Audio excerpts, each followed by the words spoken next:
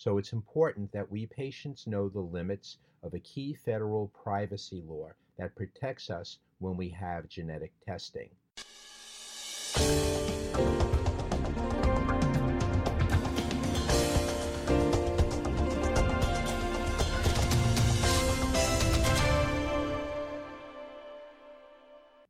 This is Joel Nowak for Cancer ABCs. Genetic testing now plays a major and ever-increasing role in the management of many different cancers, including prostate cancer. It also plays an increasing role in the identification of risks for cancer, so it's important that we patients know the limits of a key federal privacy law that protects us when we have genetic testing.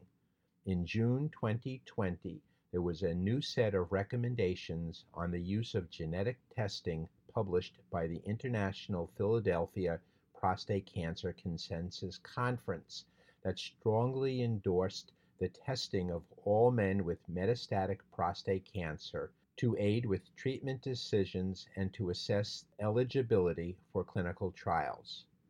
It's important that we understand that there are limits to the Genetic Information Non-Discrimination Act, or GINA, of 2008, which was written to protect against discrimination in employment and medical insurance for people with known genetic risk factors for diseases, including cancer.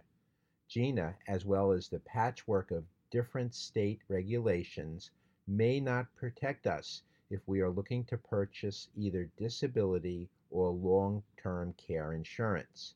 GINA builds on the protections offered by the Americans with Disability Act of 1990, or ADA, but there are important distinctions.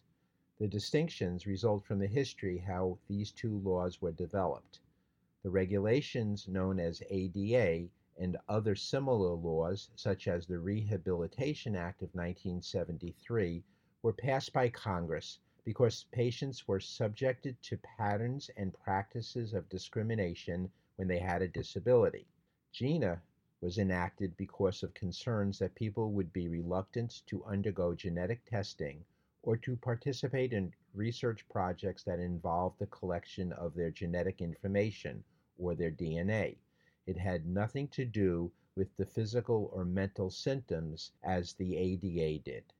For example, if you have a predisposition to a disease discovered by genetic testing, but don't have symptoms of the disease, you would have protection under GINA, but not under the ADA regulations.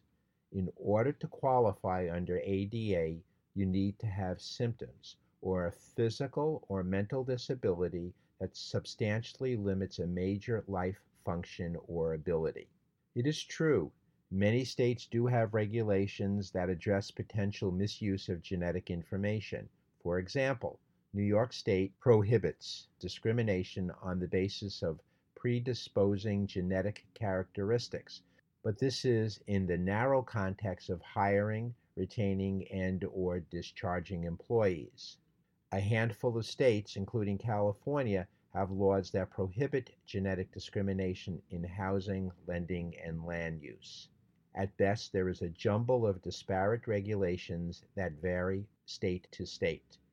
Many states have no or minimal regulations, and those that do have regulations are inconsistent in what they actually cover. The domains which might be covered could include discrimination in purchasing life insurance, long-term care insurance, disability insurance, health insurance, employment, and housing. But there is a wide variation in coverages among states, and most states lack adequate coverage, protections, or remedies. The time has come for Congress to catch up and amend GINA to include full nationwide protections for patients, protections against discrimination because of genetic predispositions in the sale of life insurance or long-term care insurance, as well as in employment and land use. Without these changes, many of us will be hesitant to move forward with the best standard of care, genetic testing. Genetic testing will help us find the best treatments as well as allow us to know Who will need to start screening programs to catch a cancer while it still remains easily treated? This has been Joel Nowak for Cancer ABCs. Remember, when you're considering genetic testing, make sure you have applied for all of the insurance you may need prior to getting the test.